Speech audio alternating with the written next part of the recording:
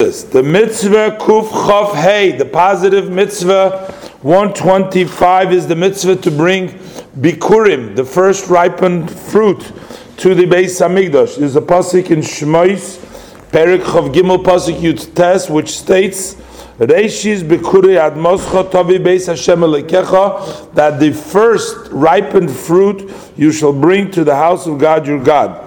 It's obvious, writes the Rambam, that this mitzvah does not apply only while the Beis Hamikdash, in front of the Beis Hamikdash, while the Beis Hamikdash is standing, and they are not bought from the fruit of Eretz Yisrael, Syria, and the other side of the Jordan, and only of the 7 species alone. Just they are obligated in Bikurim. The details of this mitzvah have been articulated in Tractate Bikurim, and over there, it was explained that these Bikurim become the assets of the Kohen.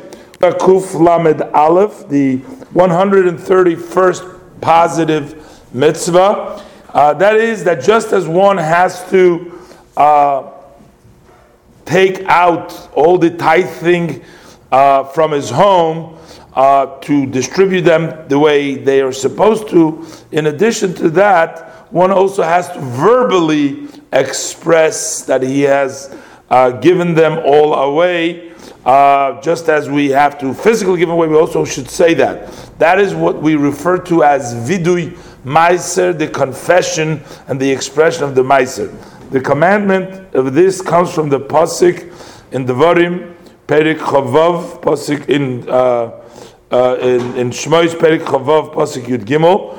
The pasuk says, "Va'amarta lifnei Hashem Elokecha bi'arti hakodesh min habayis v'gam nesativ la'levi v'lager v'layosem v'la'almona v'goymer." That I've given him, I have removed it from. You say before God, I've removed the holiness from my home. I've given it to the Levite. I've given it to the ger, to the stranger. I've given it to the orphan. I've given it to the widow, etc.